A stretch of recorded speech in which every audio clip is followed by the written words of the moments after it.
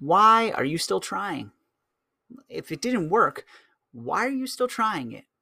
I saw a post from Andrew Coach yesterday that asked the question, if it works so well, why did you stop following your preferred diet? A lot of diets might seem appealing based on what social media tells you or results that a friend or coworker experienced.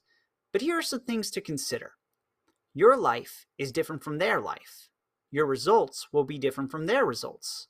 Your ability to adhere to rules will diminish over time.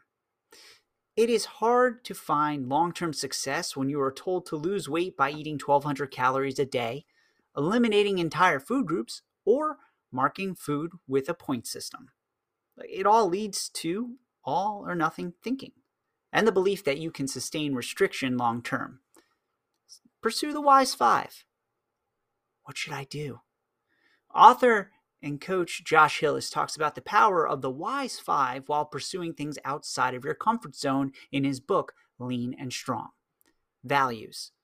Base your nutrition practice around your values. Skills. Practice and get better at your eating skills. Connection.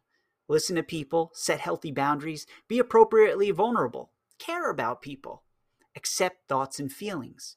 Accept that it's normal to have unwanted thoughts and uncomfortable feelings about food and your body. Don't numb your feelings with food, feel the feelings. This can feel a little abstract if we don't look at the failure five, too. There's reward and punishment, trying to control motivation. Self-esteem, trying to control how I feel about myself. Status, try to control other people liking me. Suppressing unwanted thoughts and feelings, try to control thoughts and feelings. Force, motivated thoughts and feelings, try to control motivation. This one sound a little familiar? It might, does for me. If you feel like you hang around with the failure five a little too often, you're not alone. When this happens, I suggest starting to ask yourself better questions.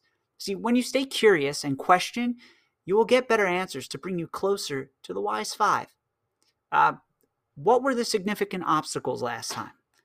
What will this dietary change look like long term?